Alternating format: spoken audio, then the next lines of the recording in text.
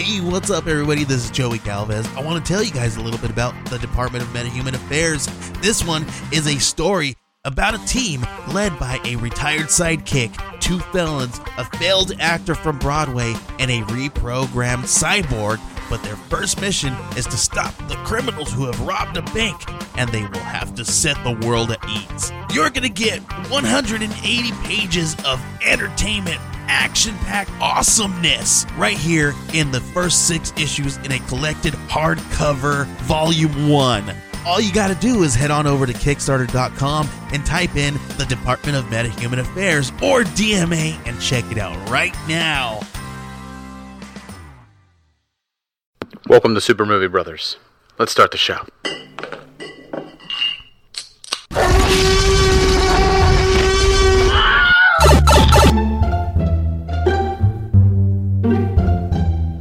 How was it?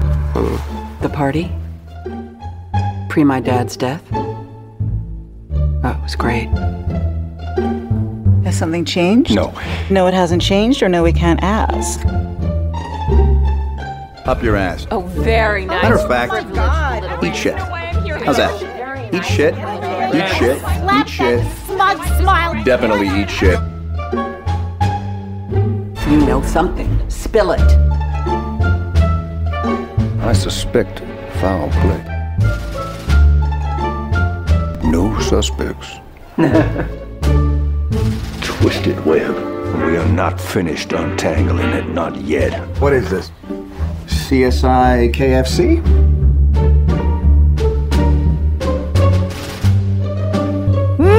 Welcome to Super Movie Brothers. I'm your host, Super Movie Brother Dave. I'm your host, Super Movie Brother Jay. And this time around, we have our review for Knives Out. My grandfather didn't commit suicide. Do you suspect foul play? This is a heinous crime. None of them are murderers. We are the Thrombies, damn it! You were counting on that inheritance, weren't you? If I could pause. You know something. Spill it. There is one guilty party behind it all. A Kentucky Fried detective is hired by a mysterious party to investigate the death of Harlan Thrombey, a prominent and respected murder mystery author, in his house where the death occurred. While his closest family and hired help are gathered to mourn him and hear who will inherit his millions, and we will learn who is responsible for his death. And that's about all I can really say about the movie without getting into each of the characters. And if I tell you any of the characters' motivations, I might wind up giving away a lot of the film, and also a lot of the charm of the film, because I think each of the characters and their own little thing adds to their characters, particularly for Marta, which is the main character, the nurse for Harlan, Which I don't think by the trailers you would know. No. Right? I don't think anybody knows Honestly, from the marketing materials that she is our lead, essentially, that we follow the story through. 100% expected. Chris Evans was going to be kind of like a showcase in this movie, you know what I mean? But they regulate him to probably about 20 minutes of screen time for a 2 hours for 2 hours and 10-minute film. And that flamboyancy was only minimal. I mean, it was extremely delved down into maybe 3 minutes of a quick visit in the house. Yeah. And then after that, it was much more nuanced. That 20 minutes is fucking padded by the same scene playing over and over again from different people's point of views. True. It's this is a hell of a movie. I mean, this is something that initially I had reservations about. I did not care for the trailer. See, I never cared for the trailer, but I know that I'm the type of person that I like murder mysteries, right? Like I like the idea of the sleuth and the old noir type stories, 10 Little Indians and then there were none, Agatha Christie stuff. But again, I'm into that. But of course, Rian Johnson, right? We're both a big fan of Brick. Big it's fan also of a big. It's that's kind of like a murder mystery as well. Also, hand up as a defender on The Last Jedi and send your hate. I don't fucking care. I still like it. Don't care. And just but I like Rian ensembling this cast. Yeah. You knew it had to be something special, and it is. I think it's really well written for the most part. It's something special. Yes. Is it something fantastic though? No. I don't think this is a fantastic movie, but I think it is something different. I think what Knives Out is doing now, like what Rian Johnson did with Knives Out, is exactly what Murder on the Orient Express wanted to be last year. Of course. And it was really underwhelming. It was so underwhelming. But this fires on all cylinders. It is a good mystery. Its characters are well flushed out with nice motivations that we learn throughout the process. Yeah. And of course, the standout performance in it and the best character in it is Daniel Craig, who's playing the Kentucky Fried Detective. Benoit Blanc. Yeah. Or Blanc. Benoit Blanc. So Detective Blanc is, which of course his name, blank, white, meaning, right. He's a blank canvas.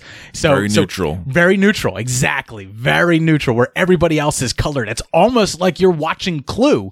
And not the movie Clue. Like you're playing through the story of Clue in a game with people, and he's the neutral character. He's the guy brought in.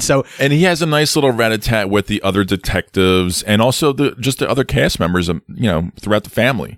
It's a very fun movie. It's got a lot of pop to it visually, don't you think? Especially inside of the house. So that's going to be like a lot of times. Like I like to say like when we did Ford versus Ferrari last week, I said the sound design in this movie was absolutely phenomenal. Like that's the big standout thing from that movie was the sound design.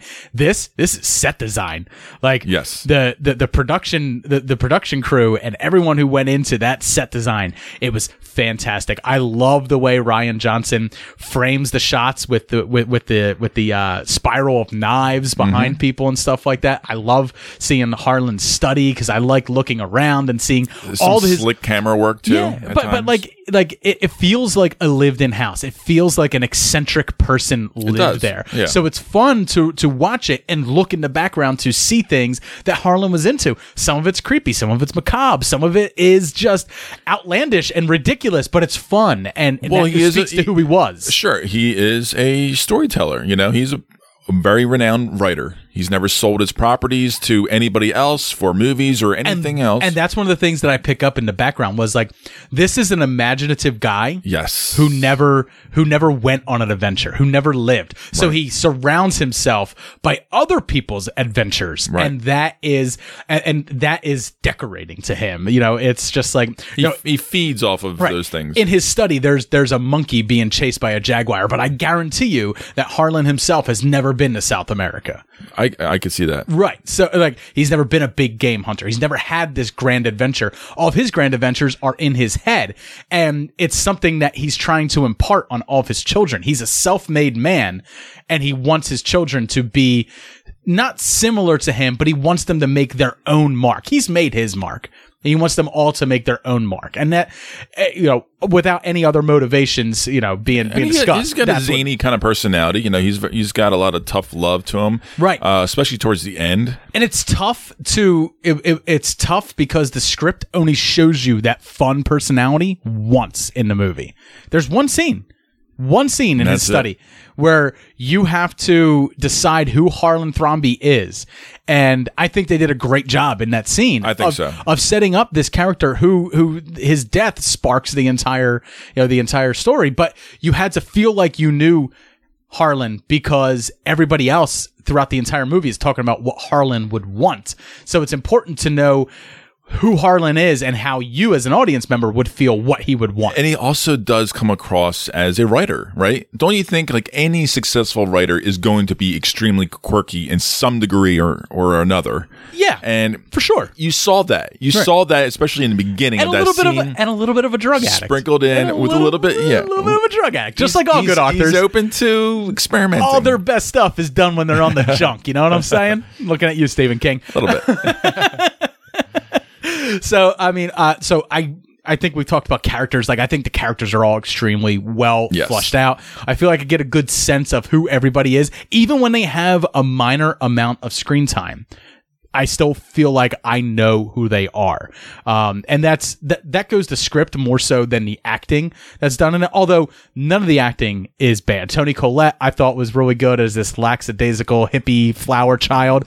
A little bit. Things in there. It's because I think it's a lot of times deep rooted when you come from money in time. That's the idea and behind you're this. surrounded by it all. Right. Like when you're watching this movie, like it very much is a meta story about white decadence, about immigration, but like how you are as a person. Right. But this very much is a story about people believing that they are politically correct or that they are such drama or issues. Right. I don't feel that way. You know, I mean, and they point to the one person that they have. Like, I have a black friend. You know, I have a friend. His family immigrated here. You know, yeah. I really do understand the plight of the downtrodden. You know, but really, all you're doing is just trying to sell yourself. Exactly. And that's exactly like by the time I walked out of this movie, and bringing that up to begin with is, racially incorrect. By the time I walked out of the movie, I was like, I felt like I had a good idea of what this story's message was. And it's not that like I patted myself on the back for that. I then started thinking, by me understanding that message, does that make me exactly like the people that are in that house? No, I think it was so subtly drawn out where some people are really not going to see that at all. Because as we came out, there were two boomers behind us who were literally like, oh, that was a great movie and stuff like that. I like this character like that. And I was like, I wanted to turn around and be like, but you shouldn't like that character because that character had it all wrong. Like that character's. But we are film buffs, so we can read into things a little bit better than the average person. That's true. I think that's true. Look. There is I'm not bragging, but I'm just saying it's just a fact. No, it's just a fact. By watching stories, reading stories, and understanding what a story is or what good story structure is, you become a better critic of story, I guess you could say. I don't mean to say that as in like me and you are critics of story. Like, I mean, me and you critique movies, but I think we do it for fun more so than as a profession. We're not really getting paid. No. just a smidge. Just a smidge. We can afford a coffee, maybe. Speaking of which, our sponsor, 4hangovers.com. Head over there to get your Blowfish. That'll cure your hangover cure. That is 4FOR hangovers.com. Code SMB Fish for your 15% off. Fish at checkout for your 15% off. There you go, Jay. We just paid the bills. There we go. Speaking of getting paid. But no, I mean, like there definitely is a message to this film, and it's not one that's open for interpretation. I would definitely say that. Mm-hmm. Like it's very clear. It is. And especially at the end of the movie where one character is standing above all the rest of them. Yeah, it comes back full circle. And that's what works so well about it is that it is tongue in cheek. It's fun. And it even though you'll think about it, you don't have to think too hard about it. Ultimately, it's a fun movie. It's a great mystery. There's a lot to chew on, and all the characters great twists and turns that a lot of them are not predictable. My only downside is, and it's not the runtime, it's that there are moments between acts, their bridge between acts are very conversation heavy, and there is moments of boredom. Now, moments of boredom, sure. Right. In the third act, I told you I was feeling the runtime a little bit, and I didn't know exactly how to complain about it. Because it was very subtle, and I was enjoying the pace of it for the most part. In the third act, a lot of stuff comes back up that was in those boring scenes that makes them not worth it, but justifies their presence as staying there and justifies their length and everything like that. But I will say this, it's a mystery that it's not easily solved, but you can pick up on a lot of the things that they put down by the end.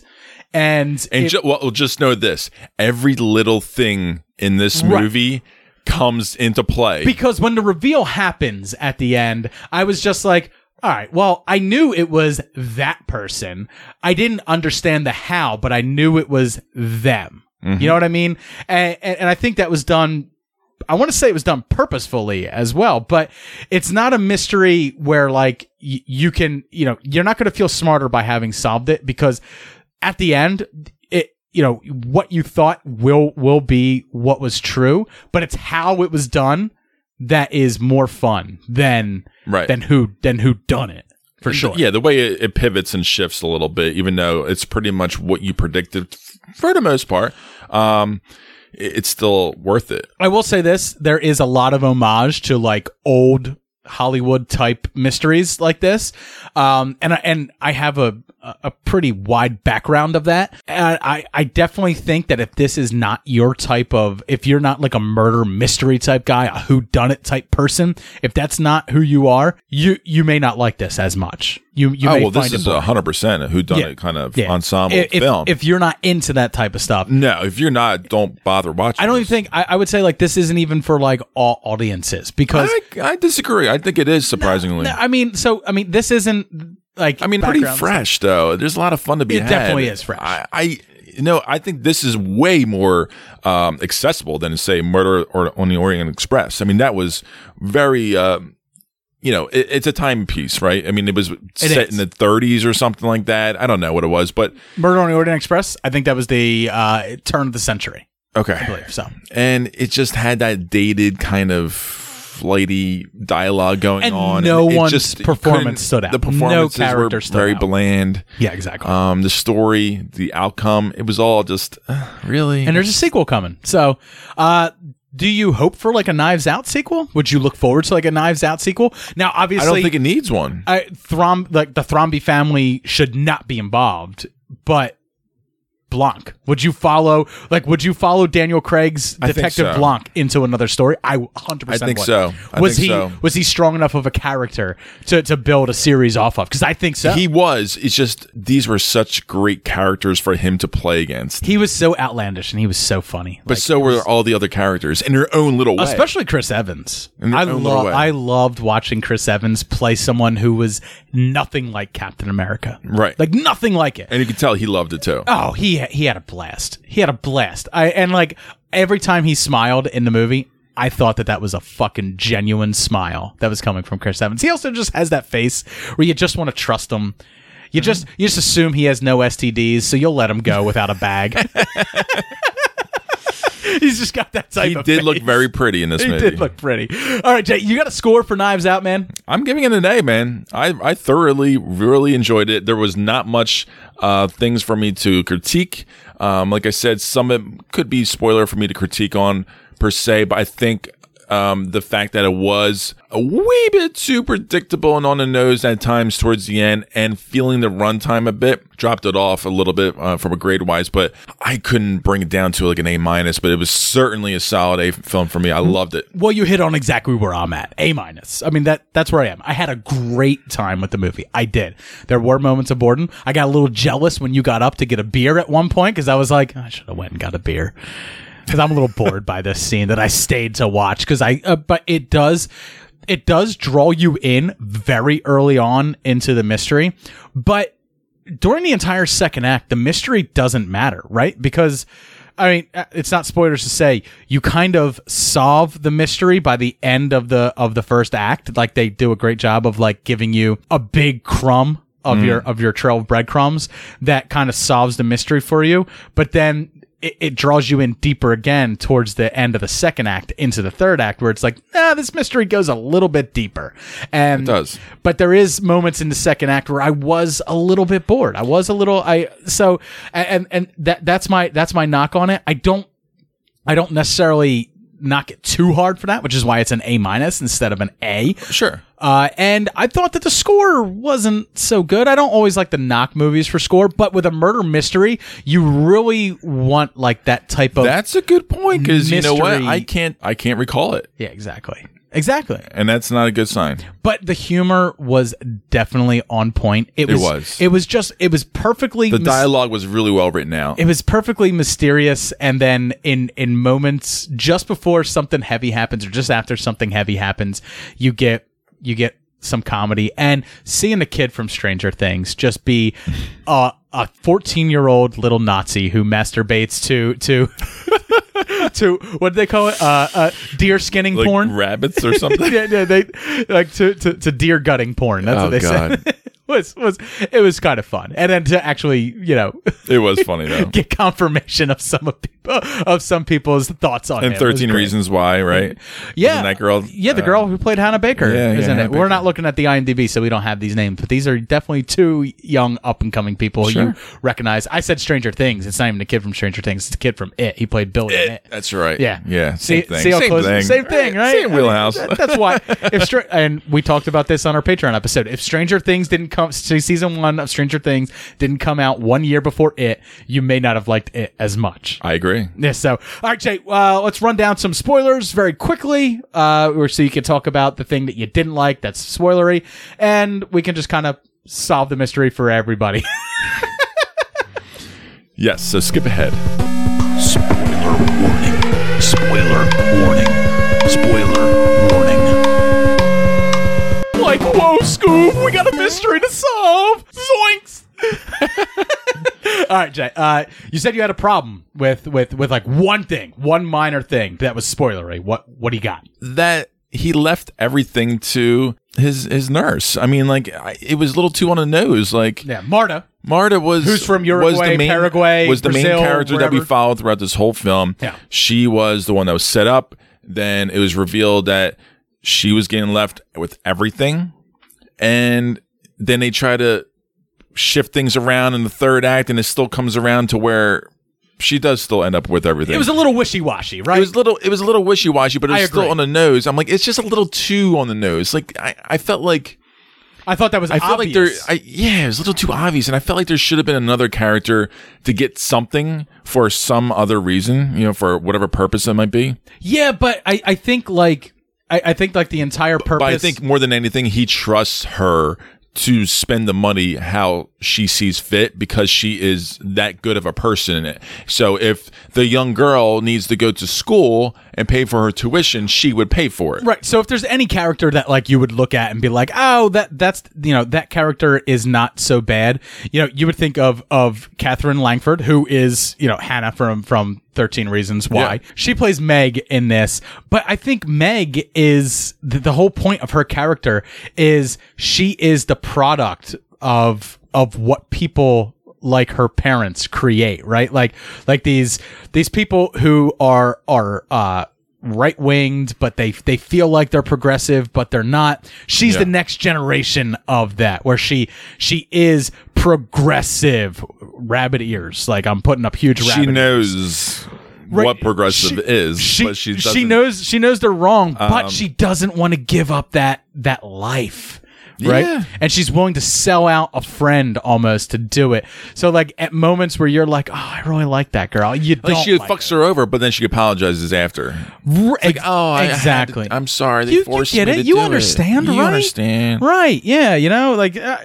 Look, I know I gave them the information that's going to send your mother to INS and get her locked in a 8x10 cell, but you forgive me, right? Like, cause I'm super sorry.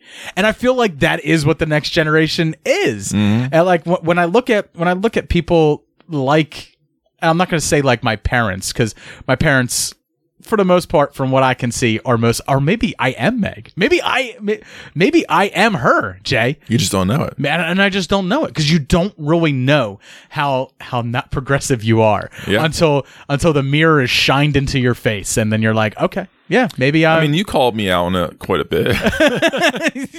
Well, I like to think I am. You are a 65-year-old man who's trapped in a 35-year-old man's body.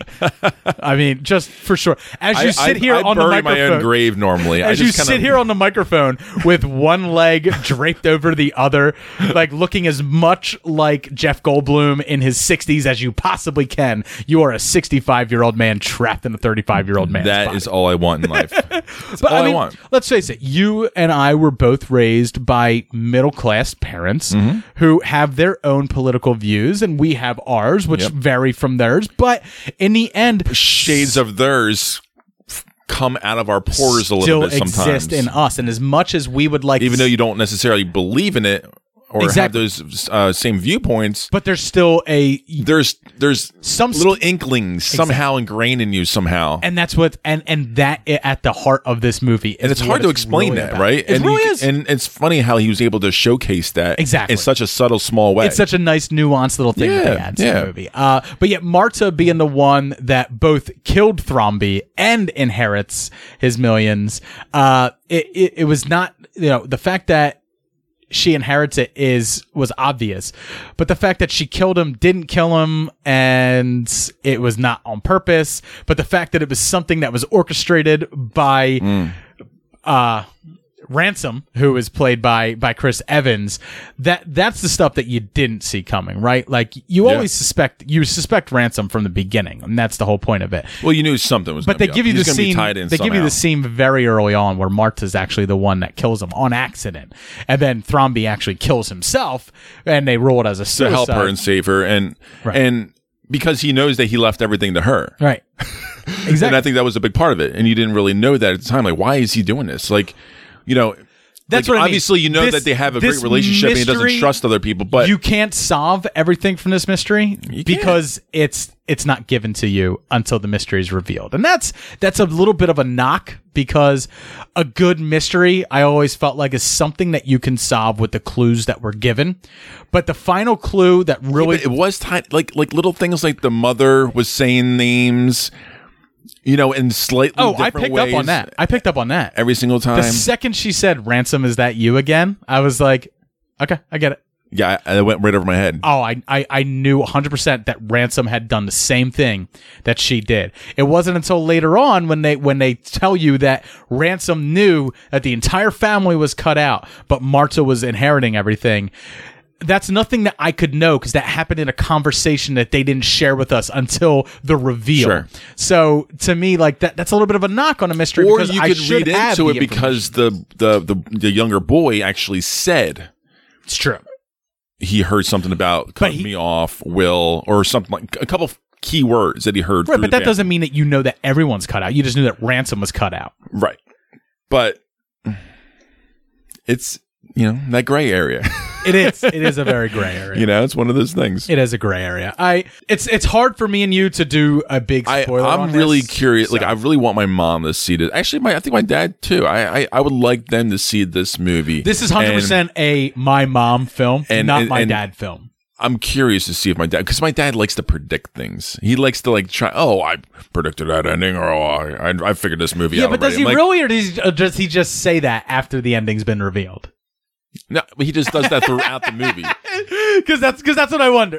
He has like Dave-isms where he's like, I do the same thing. Like I'll be watching something and I'll predict things, right? Like we were watching The Mandalorian, right? Like recently, and we'll talk about the episodes 2 and 3 when in our main episode for last week, or this week. No, but I won't do spoilers.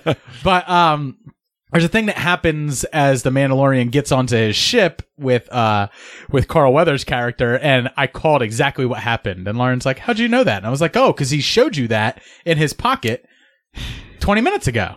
So I knew that was going to happen, right? So I get it. I am that person. I am your dad. You're just too bright, dude. That's all. You're just too much of a smart guy. You know what being bright has gotten people?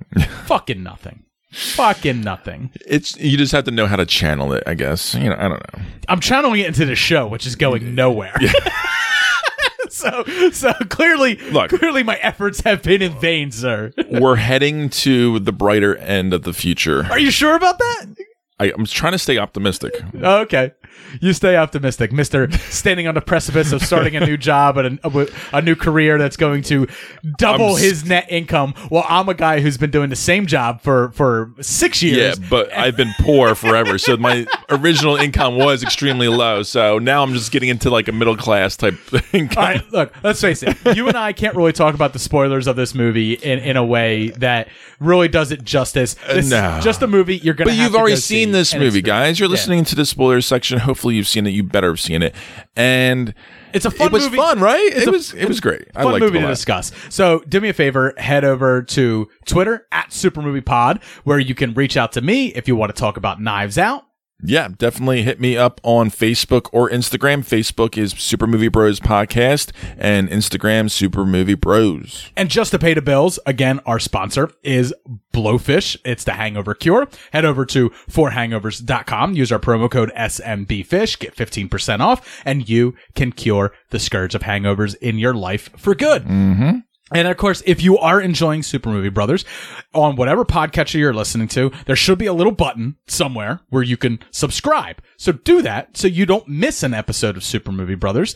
And then also, if your podcasting app allows you to leave a review, do it. That's the way we get seen. That's the way people know that you enjoy us and other people enjoy us too. Right now on iTunes, we still have 5 stars.